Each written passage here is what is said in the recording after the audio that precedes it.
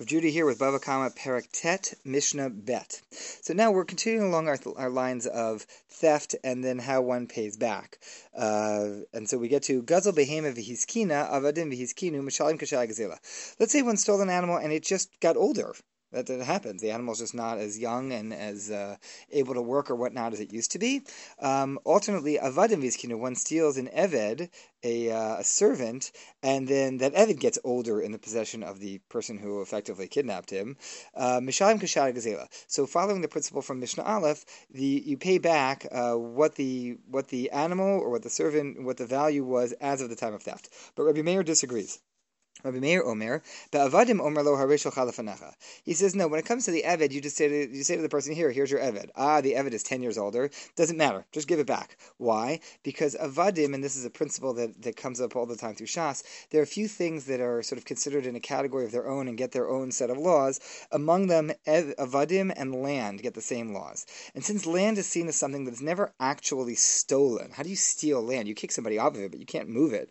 So since land is never actually stolen, when a person, quote-unquote, steals land, and we get to this, God willing, above Abatra, but when a person steals land, what they're really doing is kicking somebody off of it. You don't really move the land, and so then the land is never really taken away from the person. Since it's never really taken away from the person, all the changes that are really made while they're still in the possession, the legal possession of the original owner. So there goes that. So the same thing here. Since an eved is linked, there's a hekesh to land, the same rules apply. So with the eved, you say, here, take it. I never really took the eved from you. Sure, I moved the eved, but I never really took it from you. It's yours, and it got old in your possession. It's not my problem. I don't have to pay you what it used to be. I just give it back to you. So it's its own special rule.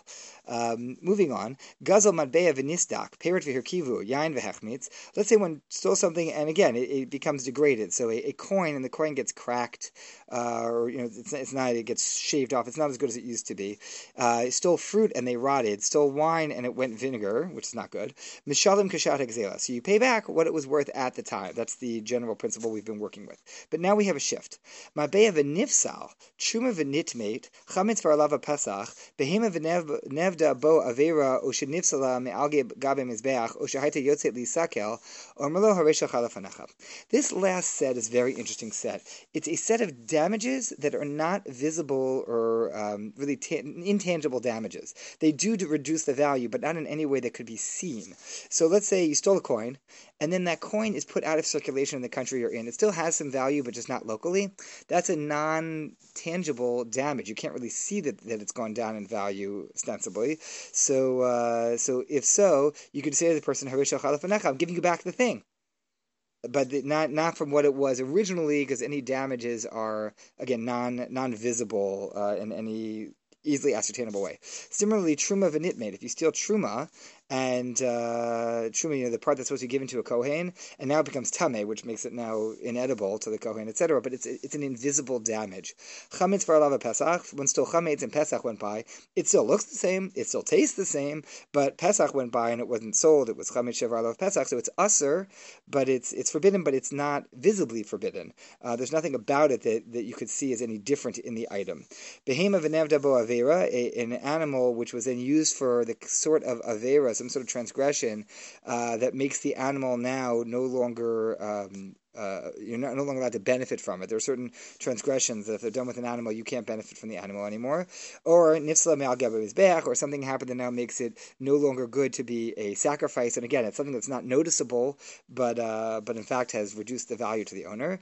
Or if it's an animal that now has to be taken out to be stoned, it killed somebody, for example, in the meantime. So in all these cases, there's an intangible and really not readily ascertainable form of damage. We say hareshel chalafanecha, just give it back, because the damage is not visible. It's not actually, there's nothing physically wrong with the item. It's a status question. It's a legal status question. And so give it back, and the item has been returned, but there's the damages don't have to be paid because the damages are not something that are actually inherent to the item itself.